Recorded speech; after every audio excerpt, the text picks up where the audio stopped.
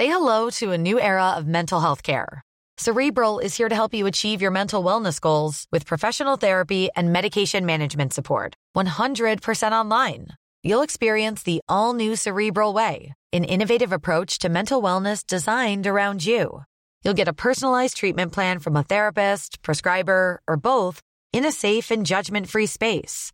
Your Cerebral therapist or prescriber will outline a customized plan with clear milestones along the way, so you can get to feeling your best. With Cerebral, you're not alone in your mental health journey. We're here to empower you to live a fulfilling life. So take that first step towards a brighter future and sign up today at Cerebral.com/podcast and use code ACAST to get 15% off your first month. Offer only valid on monthly plans. Other exclusions may apply. Offer ends July 31st, 2024. See site for details.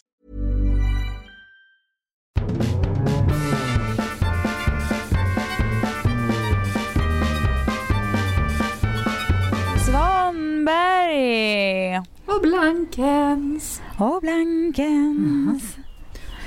Berätta. Läget? Jo, det är fint, tack. Ja. Hur är det själv? Jag känner mig väldigt upp och ner. Jag håller på med 2 grejer idag som är omvälvande, ska jag säga det. Oj, berätta. Typ, i alla fall. Mhm. Ja, men dels så ska vi göra om vårt kök, så jag behövde rensa ut hela det befintliga köket. Mhm. Alltså själva köket, har du liksom varit den som skruvat ner? Nej, det har jag inte gjort. Men det ska göras. Ja, det ska göras den här veckan. Men du vet, man har ju skit i lådorna. Ja. Kan man väl säga. Ja. Som fläckan sa. Ja. Ja, men så det jag håller på med. Vad menar du för skit? Alltså typ mycket prylar.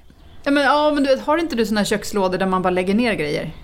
Jo, men vi har ganska litet kök, så att det är inte, du har ju enormt mycket förvaring i ditt kök, så jag kan tänka men mig det att är ju göms både... Det är det som är problemet. Och så när vi flyttade in så la man bara liksom ner grejer. Så att nu har vi varit tvungna att sortera allt det. Och vad ska vara kvar och vad man gör och var ska det hamna och vad ska man, vet. Allt sånt där. Jag blir yr i huvudet av det. Ja. Sen efter det så var jag och skulle köpa badkläder. Visade sig att badkläder i år har väldigt konstig form. Så jag höll på att prata med Pelle om det, alltså min dotter. Det är otroligt, alltså jag tänker ju inte säga jag såg jag tjock ut i, eller du vet, det här var, oj vad ful min rumpa blev. Och sådär, utan bara, oj vilka konstiga former på kläderna, de är så fula badkläder. Så jag håller på och pratar om det så mycket. Samtidigt som jag själv känner mig, vad är det som händer med kroppen? Vad är det liksom, varför håller sig inte saker på plats? Nej, det är, jag har också tänkt på det mycket. Och sen till slut så hon bara, men mamma, det kanske är din kropp. Jag bara, nej! Du trodde att du var lite så här, badkläderna, vilka konstiga badkläder. Hon, din 11-åriga dotter bara, gud, min mamma har verkligen ingen självinsikt. Ja. Ja, men grejen är så här, jag har också tänkt på det där, för att det börjar ju liksom bli solsäsonger. Vi var på stranden igår och sådär. Och sen så var vi på Soho House Malibu efter, och då är det så här, folk som går runt där är så otroligt fasta och går runt och dricker sina små drinkar, och själv är man så här, det är liksom baddräkten och sen bara flump, är det något så här löst som sitter runt baddräkten, och då är det alltså min kropp och inget bajs eller något jag pratar om, utan det är en kropp som hänger liksom runt kanten av så här rumpan och sådär. Och då liksom känner man så här, gud, tänk vad att jag inte uppskattade det mer när jag var så här otroligt fast i kroppen. Vad kul det var, för nu är det mer så här, det är något litet löst i bak och något litet runt i fram, och så är det den lille tutten med den långa bröstvårtan högst upp. Och då så ser man de här människorna och bara känner, gud, vad hände liksom? Och det är fine. Men samtidigt så vet jag försöker verkligen jobba på det här, att så här, om man bara bär det med lite så här självklarhet, så blir det ju självklart. Exakt. Så det var därför jag nu slog till på en baddräkt som ger mig så många rumpor att jag vet inte, kan knappt ens räkna hur många det blir. Den ligger inte utanpå, den skär in. Ja. Jag tänker, det är det här jag ska jobba på i sommar, att bära det med stolthet. Jag har också märkt för jag har stått i spegeln också ganska tätt, tycker jag, att den här rumpan som, alltså kan inte jag ha underkläder längre utan att det blir så här, det blir dubbelt upp. Nej. Och det känns så här, men sen märkte jag lite att om man svankar med ryggen och ändrar sin hållning lite så att rumpan jobbar med lite mer muskler och mindre bara hänger, utan om den man liksom, då sitter det bättre. Men det blir väldigt jobbigt att tänka på stranden. Ansträngande att behöva komma ihåg det, precis. Tänka på hållningen, men det gjorde något ändå för rumpinkärningen. Och han säger, fan, fuck it, vad gör det då? Herregud, om det sker in. Men du, vet du vad? Nu kommer jag supersmidigt in på någonting som är en bra grej. För det man kan koncentrera sig på då istället för dessa badkläder är ju att fixa sig själv ett par schyssta pjuck som drar blickarna till sig. Ja. Och då kan man göra det just nu på blankens.com med hjälp av Masterpass by Mastercard. Och då får man 20% rabatt. Gäller en vecka till. Ja. Det är sista veckan nu med den här koden. Man måste alltså betala med Masterpass för att kunna få tillgodoräkna sig koden Masterpass som ger 20% rabatt. Och Masterpass är en fantastisk liten uppfinning är det kanske inte, utan det är en lösning snarare, där man har sina kort sparade som en digital plånbok. Alla ens kort kan man lägga in där, och sen så när man ska checka ut från en webbshop så går man in på Masterpass, väljer vilket kort man vill betala med, och sen så sköter sig betalningen och adressen finns registrerad där, så det är extremt lite krångelfritt. Faktiskt väldigt smidigt. Och jag är en sån som är skeptisk mot saker. Ja. Jag är inte skeptisk. Nej, det är urbra. Det är verkligen urbra. Så skaffa Masterpass och skaffa 20% rabatt på blanken sista veckan. Nu kör vi. Och så får man läsa alla, det finns ju olika terms and conditions, och de finns på blankens.com. Ja, men det är inga konstigheter. Men om ni var helt säkra på vad som gäller, bara att läsa igenom där. Men om man behöver koden eller sådär. Ja. In med. Så har man lite schyssta sandaler. Vi har ett par Mona som har tigermönster till exempel. Ja. Väldigt härliga. De har sålt friskt här i LA hos grannar och sådär som har fått korn på det. Det är grannfruarna på gatan har blivit någon slags gäng som alla går runt i de där Mona-sandalerna. De tycker att de är så härliga. Mysigt. Passar in i den här tropiska miljön. Förra veckan så, när vi spelade in podd, var jag på väg till flygplatsen. Jag ska åka till New York och var kanske ett av mitt livs fransigaste ögonblick någonsin i den här taxin. Du snappade ju upp där att det var lite... Ja, det var lite hög stämning. Ja, eller vad man ska säga. Forcerat. Det var någon slags tempo. Eller jag var väldigt bakis. Det hade varit så här... Inte så att jag var så här stressad bara, utan det var bara att jag hade otroligt mycket i huvudet. Jag är lite dålig på att organisera mig, så att jag en tendens att stapla så här enormt höga staplar med saker att komma ihåg som blir som så här vajande små klosstorn till slut in i huvudet, känns det som. Ja, men jag måste skriva ner det för att alltså, även om det bara handlar om så 4-5 grejer, fast jag fattar inte att det är 4-5 grejer förrän jag ser det nedskrivet. Nej, och kan kryssa över. Liksom. Exakt. Nej, jag vet. Och jag är så dålig på det. Och sen så är det så många små saker också som man är så här, just det där mejlet och just det där mejlet och just det där mejlet. Så nu alla underbara personer som till exempel har mejlat och föreslagit, för ett par avsnitt sen så pratade vi om en bokidé, och då är det flera som har hört av sig med så himla underbara människor, och jag har inte hunnit ta tag i det än och svara på dem, och det ber jag om ursäkt för. Men det är av den här klossstaplingen i mitt huvud som pågår, som är lite svajig, men framförallt ihop med när jag satt i den där taxin en rejäl baksmälla, och det var bara mycket i mitt huvud då. Och så skulle jag flyga också, det tycker jag alltid är läskigt. Och sen när jag kom fram till flygplatsen träffade jag min kompis Peppe där, och hon var också lite fransig, för hon skulle åka ifrån sin 1-åriga dotter och så. Och sen så då kom det något ögonblick, och så tänkte jag så mycket på Avicii som jag bara inte kan sluta tänka på, för det känns så sorgligt allting. Och då kom det som en sån här våg genom kroppen, när det går, typ som att man nästan som att när man ska kräka, så det kommer som en sån här värmeskjuts i kroppen innan. Varmkall känsla som en våg. Och då satt jag där, för jag hade heller inte ätit. Det var det, jag hade inte ätit på morgonen. Så jag var så helt tom på energi, bakis. Och det här klosstornet som vajade in i skallen och flyga blev. Och så kom den här vågen, och då kändes det, men gud, nu dör jag. Så kändes det. Jag var så här, nu händer det något. Panikångestattack kanske? Det var liksom lite nosning på det. Men jag var inte så att jag mådde dåligt eller kände mig deprimerad. Det var ingen sån känsla, utan mer bara att jag var overwhelmed kanske av mycket. på samma gång. Det råkade liksom sammanfalla där. Och då, sen åkte vi till New York och på flygplanet. Och sen så hade vi råkat köpa biljetter till olika flygplan också. Vi åkte 5 minuter efter varandra med samma flygbolag till samma flygplats. Så dumt. Så det var också någon slags besvikelse, för det var mitt lilla halmstrå i den här flygångesten. Sitta och hålla handen med Peppe hela redan. Precis. Ja. I alla fall, så kom vi fram till New York och så träffade vi våra kompisar där och vi hängde så. Och det är så fint hur den här kvinnliga, du vet, som små djur blir man ibland. När man bara känner att någon är lite så här svag, så var det liksom, det där snappades ju upp direkt att jag behövde liksom slicka såren lite grann. Av de andra, det var inget man behövde säga så här, du hörni, ge mig en lite, utan det kände, oj då, hur var det här då? Så hur så här, väninnor bara kan så här, du vet, man får vara lite tyst någon dag och bara känna att man tar det lite långsamt, och det är okej att man säger, men jag går tillbaka till hotellet nu och bara tar en liten tupp. Det är fint, det är så fint hur väninnor bara någonstans intuitivt förstår sig på. Ja, du vet.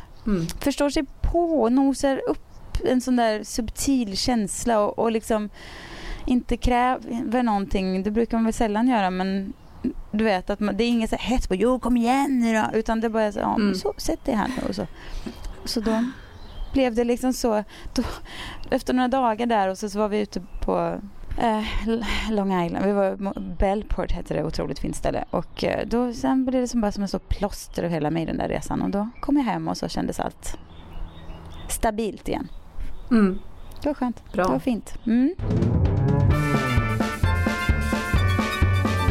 På tal om samma, vad ska man säga, nu kan man ju tycka att det kanske är onödigt att dela upp på kvinnor och män, för som vi vet kan ju såna här alla möjliga relationer finnas både kors och tvärs och hit och dit. Men nu gör jag en väninnor och nu kommer jag också göra en manskärleksanalys. Okej.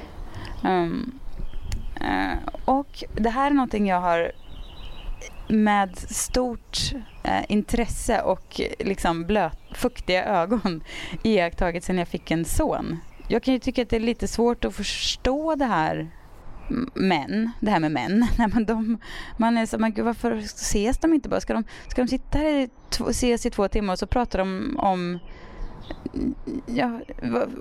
hur når de varandra? Du vet, man har lite svårt att se den här mellanmanliga kärleken. Den är lite svår att tycker du? Fatta ibland. Jag vet inte om jag håller med. Nej, men det är väl, alltså det beror ju på person till person, antar jag. Men ja, det är klart det gör. Jag tycker att väldigt många män som är väldigt sådär. Ja, det kanske det är så konstigt. Men jag hade liksom inte förstått den eller riktigt sett den innan. Men nu då när jag har en liten son som är väldigt mycket av en så här, passar in i den stereotypa pojkmans, du vet, han älskar bilar. Han är väldigt mycket en så här alfa person på något sätt, och han jag vet inte, han känns som en så här, jag kan inte förklara, men han är lite, nej, men jag vet inte hur jag ska förklara, men skit i det, han är i alla fall en grabb. Förstår du? Det finns ju liksom, det finns ju alla möjliga sorters män, men han är liksom, om man skulle googla en sån här amerikansk jock, en sån här sportkille, en dude. Om man ska gå liksom en sån här som gillar sport och inte bryr sig så värst mycket om, utan bara kör på och hej och hå. Det är tänker inte djupare än näsan, utan det är bara inte så känslig. Han bara kör på. Ja, sådär dundra på. Och så älskar han bilar och så här. Men när det kommer så här andra snubbar som är lite likadana fast en vuxnare variant, någon så här, du vet, macho latino snubbar, nu kanske inte det med precis den, men du vet den där typiska karia typen. Och nu vill jag inte på något sätt påstå att Remi kan utvecklas åt alla håll härifrån, men han har mycket den, som 3-åring har han mycket den attityden i alla fall. Sen kan han ju bli något helt annat då, när han är 6 eller 7 eller 14 eller 45. Har ingen aning. Men just nu så är han en dude, en liten sån. Men hur känns det för dig? För det är ju ändå en stil som du inte har varit så förtjust i. Nej, jag vet. Nej, men det är ju det som är så jävla konstigt. Jag förstår inte hur Per är ju inte precis heller en sån där. Nej. I mina ögon i alla fall känns han ju ganska så här. Han är inte den som är, jag vet inte. Han är som en så snäll dansbandskille, Per, på något vis. Men lite så.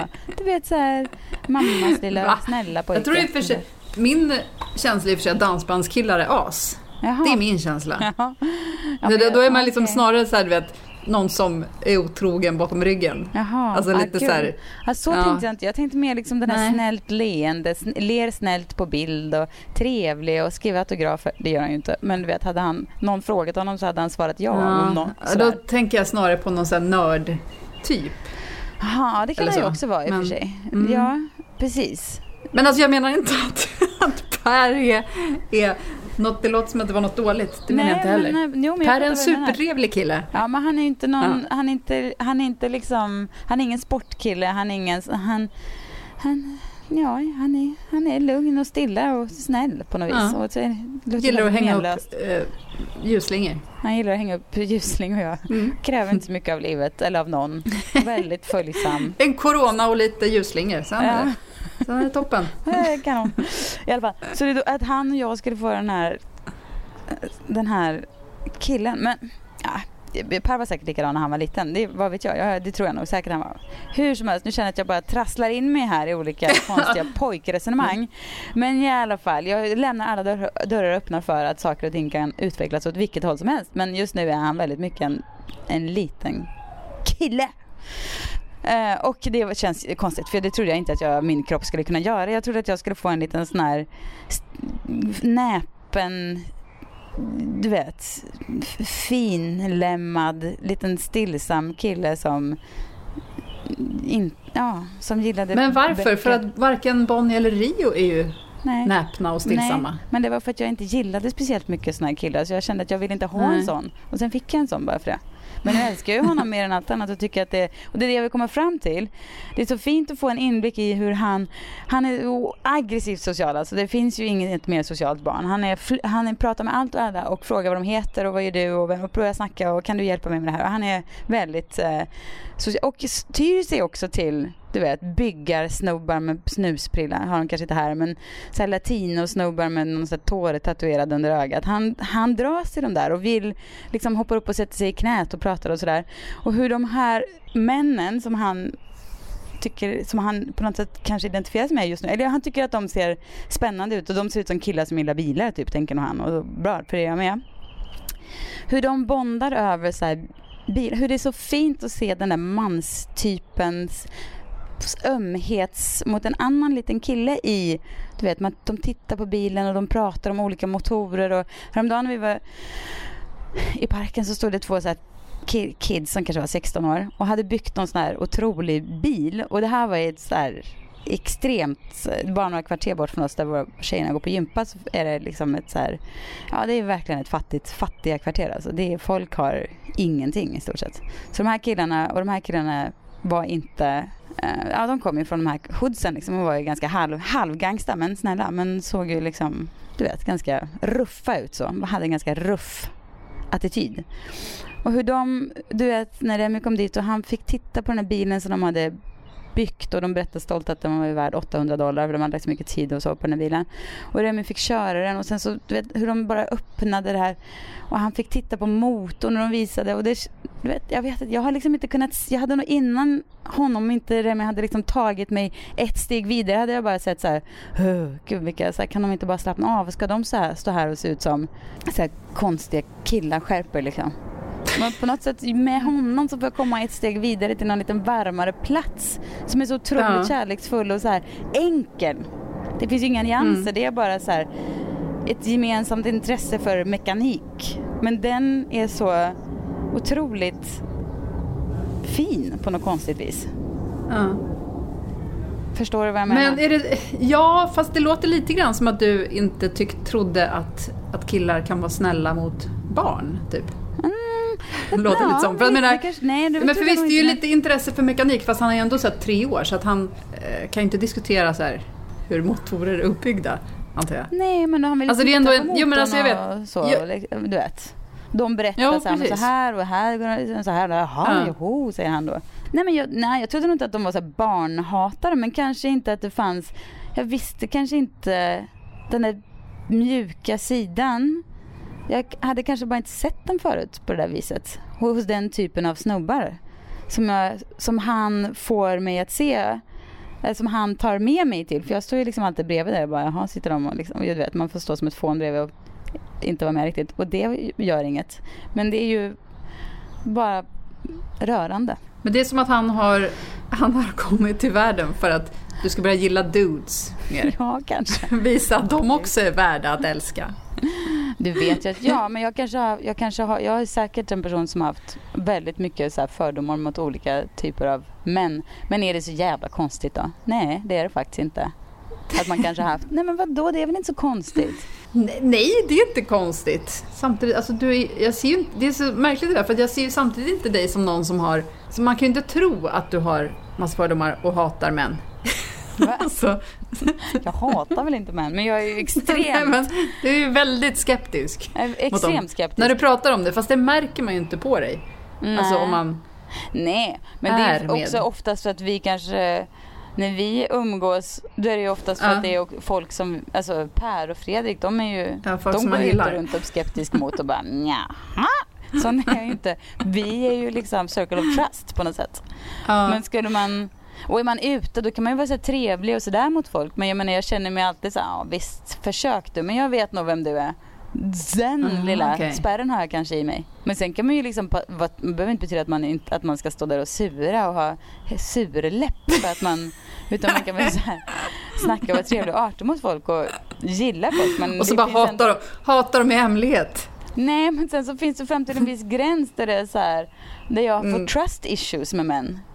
Och det tycker inte jag är så konstigt att jag har, eller att kvinnor har, för att det är så många gånger... Nej, det är verkligen inte konstigt. Jag tycker det är konstigt att man inte har mer. Nej, ja, precis. Och det är väl kanske den lilla gränsen då som det här Remis bilintresse som man delar med den här andra dudes tagit mig över en liten så här, så att jag blir så här, men vad fint det var där på andra sidan den här lilla trust issue spärren, eller det har bara varit så här, gud vad nu, du vet, när jag har varit så här, fy, de är läskiga typ, eller det är konstigt, det är hårt, det är så här, jag förstår inte det där släktet. Och så undrar om det kan vara så att det är lite grann som du vet, att föda barn, och så tycker man att det är vidrigt, och så gör det ont, och så bara efter så kan man tänka så bara, aldrig mer, det där var hemskt. Att ha fått en son. Och sen så glömmer man bort det väldigt snabbt. Alltså jag tänker att det är samma sorts försvarsmekanism som man har vad gäller...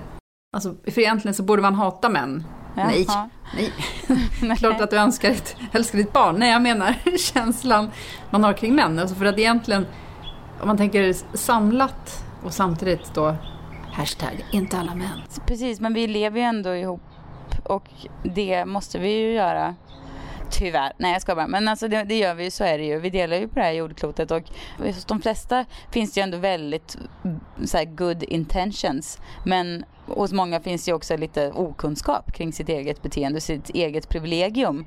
Och det kan man ju inte riktigt anklaga folk för. Det är ju så, jag menar, det är ju världen som den ser ut bara på något sätt. Hoppas, det låter ju hemskt, men jag hoppas att folk får lära sig mer bättre saker i skolan nu för tiden. Alltså jag har ju noll koll på vad det är att vara ung kille idag. Nej, precis. Jag har ingen aning om vad de får ta in. Vi pratade mycket om det i New York förra helgen, för att en av tjejerna som var med, hon bor i USA då, har en amerikansk man och har ganska unga döttrar, men hon bor då i en förort till New York, och där bor det ganska mycket sådär hemmafruar, alltså extremt högutbildade kvinnor som bara är hemmafruar några år typ sådär. Ja, det känns ju waste, men å andra sidan kan man väl, det är väl härligt om de känner att de har möjlighet att göra det valet. I alla fall så berättar hon hur många så här morsor till söner istället för att helt så här, de är liksom helt, vad ska man säga, indoktrinerade, eller vad ska man säga, helt nerkletade av systemet på något sätt. Så istället för att prata med sina söner om uppförande och beteende, så är de bara, förutsätter de att deras son är ett skulle kunna bli ett potentiellt offer, och lär dem så här att akta sig för tjejer, för de kan anklaga dig för våldtäkt och sådär, istället för att liksom Ja, för det är tjejerna som är problemet. Precis, som om det vore tjejerna som var problemet. Och jag tänker ändå någonstans, vill man ju tro att har man en son som vet skillnad på rätt och fel, blir ju kanske sällan anklagad för våldtäkt. Så kanske inte alls är. Jag kanske har fel nu. Det kan ju säkert hända att någon stackars totalt oskyldig person som är världens snällaste och mysigaste och mest respekterande person skulle kunna bli det. Det har säkert hänt. Ja, men alltså jag tror man kan ju, nej, men man kan ju inte heller lägga det på föräldrarna. Nej. Tänker jag så. Alltså det är ju inte vad man har gjort som förälder. Alltså i alla fall jag vill ju se mig själv som, alltså det är klart att man formas en del av sina föräldrar, men jag tror ju inte att man kan lägga det på men det kan man väl till viss del.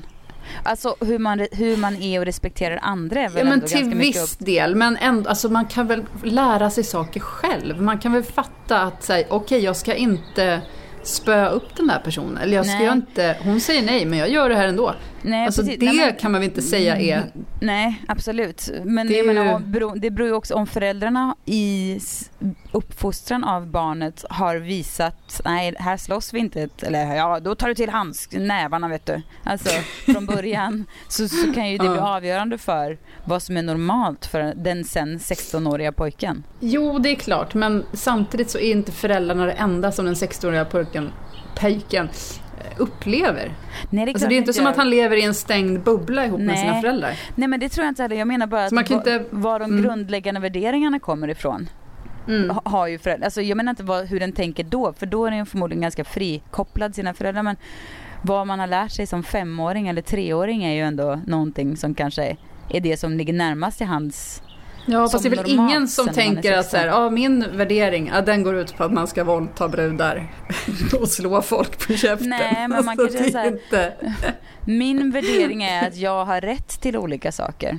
För det har mina föräldrar, det är din rätt. Alltså, det kan ju sen feltolkas till att jag får eller min pappa har inte respekterat min mamma, för man har aldrig sett en man respektera en kvinna kanske i sin uppväxt, och då kanske det är det normala, att kvinnor är något man inte respekterar, utan man gör som man själv vill med dem, eller med det mesta.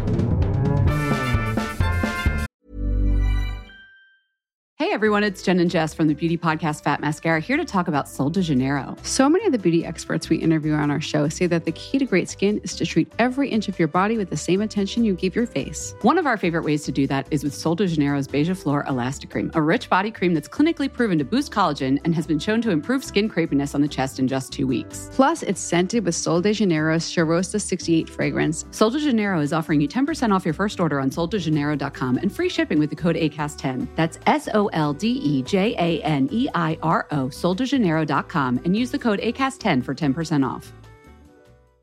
Ryan Reynolds here from Mint Mobile. With the price of just about everything going up during inflation, we thought we'd bring our prices down. So to help us, we brought in a reverse auctioneer, which is apparently a thing. Mint Mobile Unlimited Premium Wireless. How to get 30, 30, bit to get 30, bit to get 20, 20, 20, bit to get 20, 20, bit to get 15, 15, 15, 15, just $15 a month? Sold! Give it a try at mintmobile.com/switch. $45 up front for 3 months plus taxes and fees. Promo rate for new customers for limited time. Unlimited more than 40 gigabytes per month. Slows full terms at mintmobile.com. Och jag såg apropå det David Letterman-intervjun med Jay-Z igår. Ja, har du sett den? Ja, det har jag. Ja, för där pratar han just om det. Ja. Nej, men alltså, jag tycker det var så himla gulligt först och främst, för att man märkte att han var så otroligt nervös i början, och man tror ju att den sortens personer som han är så vana vid att vara med i den här sortens sammanhang och kan liksom bara snicksnacka hur som helst och komma med långa svar, men han var ju så otroligt nervös i början. Ja. Och sen kände man att han liksom slappnade av lite och var liksom igång på slutet. Ja. Och det var så himla härligt. Men han pratade just om det där att jag fick ju inte lära mig under min uppväxt hur man ska vara. Och nu har vi kämpat liksom i flera år med den här, alltså efter hans otrohetsskandal. Precis. Det där, va? Man fick ju faktiskt lite sympati, för det kändes ju i början så, men du kom igen. När han pratade om varför han varit otrogen, att det var för att han hade inte, precis som du sa, lärt sig riktigt hur man är mot folk och hur man värderar olika saker och sådär. Då kändes det som en ganska lång. Men nu har han lurat i Beyoncé något riktigt saftigt här, så tänkte jag först liksom. Och hon köpte det. Men sen så kändes det ändå att sen var jag på hans sida ändå. Kände att jag fattar. Jag tyckte om honom. Gjorde jag. Väldigt osexig röst. Ja, så konstig röst. Det var det första vi satt och pratade med. Vad konstig han låter. Sen tycker jag man vande sig. Alltså han låter ju så när han rappar. Alltså han har ju den rösten. Men i början när han pratade då var man det var ingen sexig. Det är ingen röst man vill bli förförd av precis. Nej, fint. A wife who was understanding and knew that I'm not the worst of what I've done. And like we did the hard work of going to therapy and we love each other, right? So we really put in the work. Men sen är det ju det här jobbiga tycker jag med att jag sitter alltid som på nålar för att man vet att han är en gubbe. Även om han nu liksom försöker vara och liksom kan driva, nej inte hipster kanske men ändå uppfylld och eller så upplyst och medveten och sådär. Och sen så driver han ju med sig själv också att han är gammal och sådär. Men han sitter ju med Tina Fey till exempel. Det här är på Netflix, eller hur? En My Next bara så att det är verkligen sevärt för det är ju, eller det är så här irritationsvärt. Det är ingenting man är så här, nu ska jag se, men man kan se det och bli så här större i sig på Letterman för att han är så gubbe utan att veta om det. Det är liksom total avsaknad av självinsikt. Och också för att det är så många, det är så amerikanskt korkat på så många sätt. Men gästerna är ju bra och spännande. Och jag menar, det är kul då. Han är så korkad. Men bara det att man måste ju ta honom för vad han är. Och då han passar ju bäst. Alltså jag har sett alla som har varit hittills. Han har gjort Obama, det är Malala och det är George Clooney och de här två. Jag tror att det är alla. Och där han klarar sig ju bäst med George Clooney. För då är han liksom mest... Det är mest som han på något sätt. Det var som igår när han, eller igår men med Jay-Z och han plötsligt frågar Jay-Z men säg någon rappare som inte, alltså finns det några rappare som inte är bra på det de gör? Kan du nämna några? Och man bara, va? Vet. Och Jay-Z säger tillbaka, han bara, kan du nämna några talkshow-host som är dåliga på det de gör? Man bara, Eller som när han intervjuar Malala. Och han frågade 2 gånger, when will the Muslim world have a female leader? Och då hon ändå från Pakistan, där hon, vad heter hon nu då? Ja, de har haft en kvinnlig president. Vad heter hon? Bhutto. Just det. De har ändå haft Benazir Bhutto som president. Och då, hon frågade tillbaka, men USA då? Och han bara, but when will the Muslim world... Och när han är med henne på Oxford och går runt där, och det är några tjejer som är så här 17-18 och han försöker typ skoja med dem, och de säger, vem är den här konstiga gamla gubben? Och han tycker att han är så här kul och härlig, men lite äldre. Och det blir så pinsamt. Ja, det är lite cringe alltså. Det är totalt, alltså det avsnittet var så jobbigt så att jag... Fast ändå ganska bra, för jag tycker att hon var ju otrolig även där. Ja, verkligen. Hon är ju inte jag tänkte säga hon är inte mänsklig, utan hon är någonting helt annat. Hon verkar heller inte ha någon slags insikt om att hon är vad hon gör och vem hon är, utan hon bara säger, jag vill bara plugga lite och så kämpar jag för det här flickors rättighet till utbildning. Det var, du vet, hon var så men jag blir så här, är hon så här i verkligheten? Eller är hon ett as egentligen som bara sitter hemma och äter glass? Nej men. För det är det asigaste en människa kan göra. Nej men alltså, för att hon verkar ju så himla perfekt. Ja. Var finns sprickan? Om man har vuxit upp i den här SWAT Valley eller vad det hette, och på det här viset som hon har gjort med en sån här superengagerad pappa, och sen blir skjuten i skallen 2 gånger av en jämnårig taliban, överleva det. Och hon var ju redan innan en människorättskämpe, när hon var liksom 12 var hon ju så här, uppe på barrikaderna och liksom kämpade för andra. Vad har jag gjort fel med mina barn? Varför är inte de sådana? Ja, eller med mig själv. Nej, det är för sent. Nej, det behöver det inte nödvändigtvis vara. Det är det inte. Det är en nej, det är inte för sent. Men vi kan bli bättre, Johanna. Men samtidigt är det så här, jag kan känna att jag har hamnat lite i så här någon slags dåligt samvetekoma, eller vad säger man? Att det är så mycket. Så att jag blir helt så här, det är som att det kommer så här, du borde göra så här, du borde göra så här, du borde inte göra så här, inte så här, inte så här, inte så här, och du borde göra så här och så här. Från alla håll, så att jag står liksom i mitten av ett gäng så här spikar som går in mot mig, och jag vågar inte röra mig typ, för då sticker jag mig. Så känns det lite. Och det här är ju ingen anledning att inte göra någonting, men jag vet, man blir lite lamslagen. Man blir lite lamslagen faktiskt. Idag ska vi på tal om det, jag och Rio åka och feed the homeless, vilket jag tycker är ett otroligt lustigt uttryck, men det säger det är så här, det är hennes scoutgrupp ska vi, men det låter ju som att man ska så här mata djuren med sked. Ja. Feed the homeless. Ja, men det ska vi i alla fall göra då. Så man får göra det sitt lilla, men det räcker ju aldrig. Eller jag vet inte. Varför kan man inte bara stänga av sitt jävla töntiga liv och ge det till någon annan? Jag menar, ge sin energi och kraft till andra. Vad är det som gör att, det är egot förstås som står i vägen och bara, nej, det blir tråkigt. Ja, men det blir precis. svårare för dig. Och det är då det finns såna här som Malala som har ett ego men som kan lägga bort det 80% av tiden, vad det verkar. Nej, jag är inte tillräckligt fin person för det. Egot mår ju bra av att hjälpa andra, så det är ändå så jävla konstigt att man inte gör det mer. Det kanske är som en träning så här på något sätt. Man mår bra av att träna, man älskar att träna, men ändå är det så här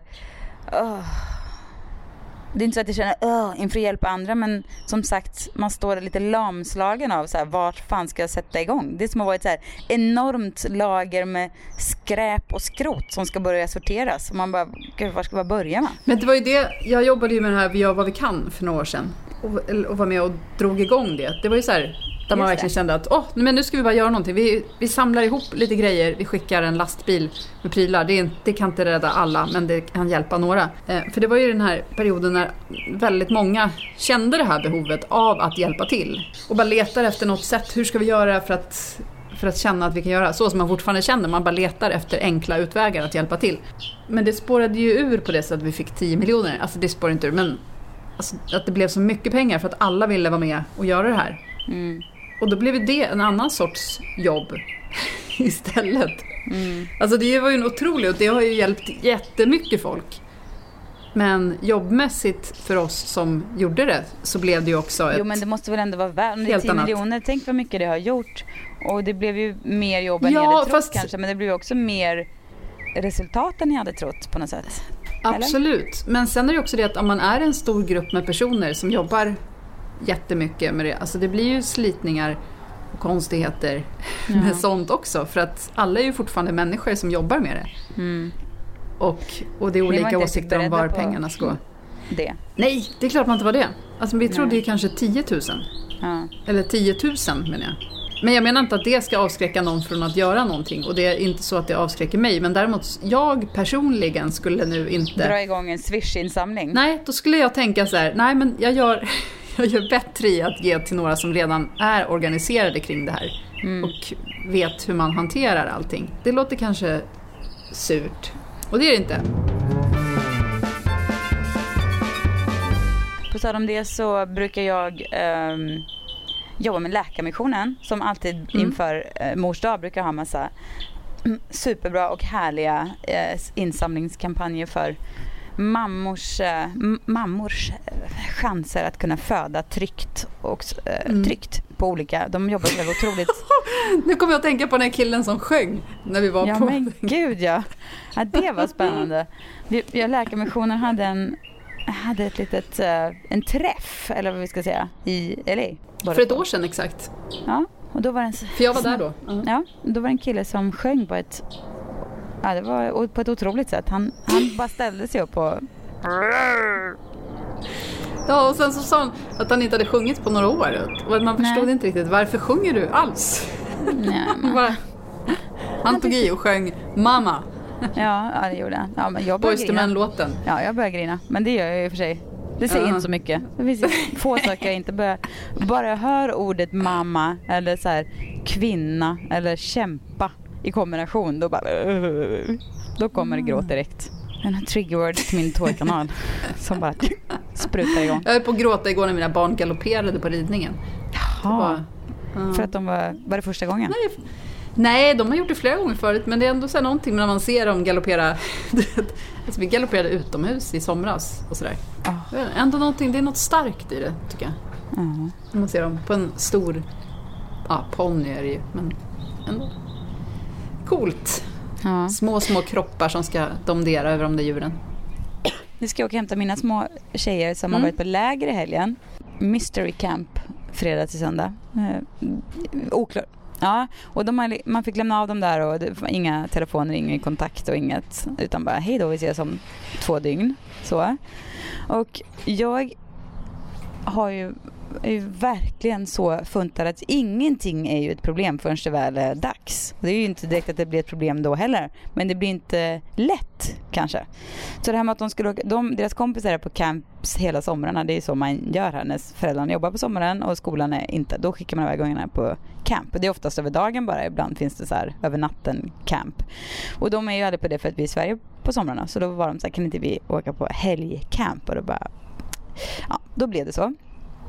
Men sen så när jag stod där och skulle slänga iväg dem i fredags så bara, sen har jag gått här hela helgen och bara, herregud, tänk om nu jordbävningen kommer, men sånt där tänker inte jag på förrän det liksom redan är gjort, förrän det redan är igång. Eller att nu ska jag åka hit och dit och flyga kors och tvärs och åka på jobb. Och då är det så här, ja men det blir bra. Och sen när jag väl ska göra det, då bara, nej. Och det här är ju, förstår inte att jag aldrig lär mig alltså. Men å andra sidan, jag kanske inte vill lära mig för att då skulle jag vara så mycket fegare. Ja, precis. Men det är kämpigt. Jag tror att det är överlevnadsstrategi. Ja, men jag är likadan. Alltså, så är det ju. Men kul. Och vad modigt av dem att de vill göra det. Ja, det är ju jättemodigt. Vi får väl se. Det var så gulligt också för att vi hade snackat med dem innan, så att nu får ni hålla ihop här, och om det blir någon inte kan sova så får ni hålla om varandra, och nu blir det eran lilla helg. Sen när vi kom dit så visade det sig att de inte skulle bo i samma stuga för att de hade delat upp det i så här ålders 68-åringar, ja, sådär, någon uppdelning. Och då fick Rio vara så här, det lilla minsta hon var så här fine med det. Hon var liksom, okej, men det är okej. Och Bonnie blev så ledsen och besviken. Och det var så fint för Rio. Och fick dels bli så otroligt glad på något sätt över att Bonnie brydde sig så mycket. Du vet, för stora syra, hon är lite blasé och bara, Rio vill bara att hon ska bli älskad av Bonnie. Och Bonnie älskar henne, men du vet, jag tar henne för given helt enkelt. Det var så fint för Rio att få se hur Bonnie var så här, min syra. Och att hon fick vara den stora syran lite grann och ta hand om sin stora syra. Gulligt. Ja, men nu ska jag i alla fall hämta dem snart. Det ska bli spännande att se hur de har haft det. Just det, vi kan också säga att bara som en avslutning att nästa avsnitt av podden kommer vara en frågepodd, så man kan skicka in frågor om man har några. Alltså om du som lyssnar har några frågor. Det kan vara vad som helst. Man kan till exempel mejla dem till blankensvanbergpodcast@gmail.com, eller så kan man bara skriva dem på Insta eller Facebook, eller herregud vad det finns sätt att kommunicera på. Ja, och nu tänker ni, gud vad jobbigt. Ja, det fattar jag. Då kan man vara bra jävla sugen på att snacka med oss om man ska pallra sig iväg. Men samtidigt så tänker jag att det kan ju vara härligt, och om det är någonting man går och funderar på så kan ju vi göra vårt bästa för att ge. Vi kan ge äktenskapsråd och vi kan allt. Berätta om stiltips. Ja, men jag är så bekväm med att berätta hur andra ska leva sina liv. Det är mitt eget som jag inte har koll på. Så att vad som helst kan jag svara på. Det är som vilken terapeut som helst helt enkelt. Ja, exakt. Fast gratis. Passa på. Nej, men vi kan ju lova att vi ska göra vårt bästa för att ge en annan syn på det. Eller om man är något så här så kan vi göra vårt bästa för att vända och vrida på det och kanske komma något steg närmare ännu mer förvirring eller lösning. Vi kan använda oss av dina fördomar, Sissan. Ja, precis. Hallå, men nu måste jag bara säga så här. Alltså jag må ha fördomar, men det har vi väl för helvete allihop. Jag tror inte, säg en. Så det är väl klart, alla har. Ja, men är alla inte lika öppna med dem som du är? En del försöker hålla tillbaka. Ja, men jag gör ju det. Jag försöker. Jag agerar liksom inte på mina fördomar. Jag håller dem för mig själv, förutom här i podden när jag släpper ut dem. Men jag vill bara säga att har man fördomar, är medveten om dem, men inte lever efter dem, då är det väl ganska normalt, är det inte? Att ha fördomar? Jo, ja. Jag tror det finns ingen som inte har fördomar. Nej, man måste ju bara, om man erkänner dem och ser dem, då är det mycket lättare att hindra sig själv från att låta dem komma iväg, liksom sätta sig i ens liv på något sätt. Ja, men ibland tycker jag, alltså för mig kan det i alla fall vara att om man uttalar något så antingen försvinner det eller så blir det som att det är skrivet i sten. Ja. Att det är det som kan vara en risk, kanske. Vad vet jag? Jag vet saker om andra, inte om mig själv. Ja, nej, men jag förstår vad du menar, men jag tänker ändå att eftersom jag är medveten om att det är en fördom så blir det ju inte skrivet i sten, för då är det ju inte eftersom det är en fördom, jag vet att det här är mina helt oschyssta tankar om andra som inte stämmer. Redan där hindrar jag ju från att det ska bli en sanning på något sätt. Sen kanske det inte försvinner heller, utan det bara är så, ja, men det där är en dum fördom jag har, men den ska inte jag, den hoppar jag över i mitt verkliga liv, men den ligger och puttrar. Fast du vet att den är sann egentligen. För annars skulle du inte ha kvar den. Nej. Det är ju det som är det roliga också. Ja, kanske. Ja. Jo, kanske. Nej, både ja och nej. Alltså, nej, men jag kan ju veta att den är sann, fast jag kan också veta att det är bara jag som hittar på att den är sann. Förstår du? Ja. Att det är bara mitt eget påhitt. Så. Ja, jag vet inte. Jag tror det skadar inte att bara acknowledge sina fördomar, men inte låta dem ta över. Ja. Hata mig, det gör det. Livet alltså, det är svårt ibland. Ja. Men vi hörs snart då. Det gör vi. Ja. Hej då. Hej då.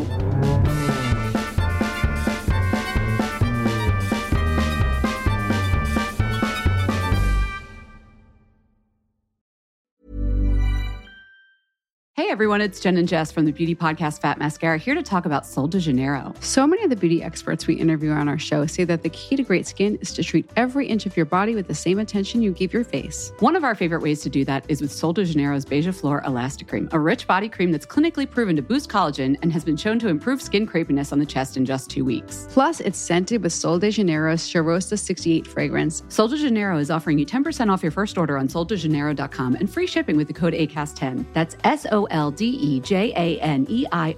soldejaneiro.com, and use the code ACAST10 for 10% off.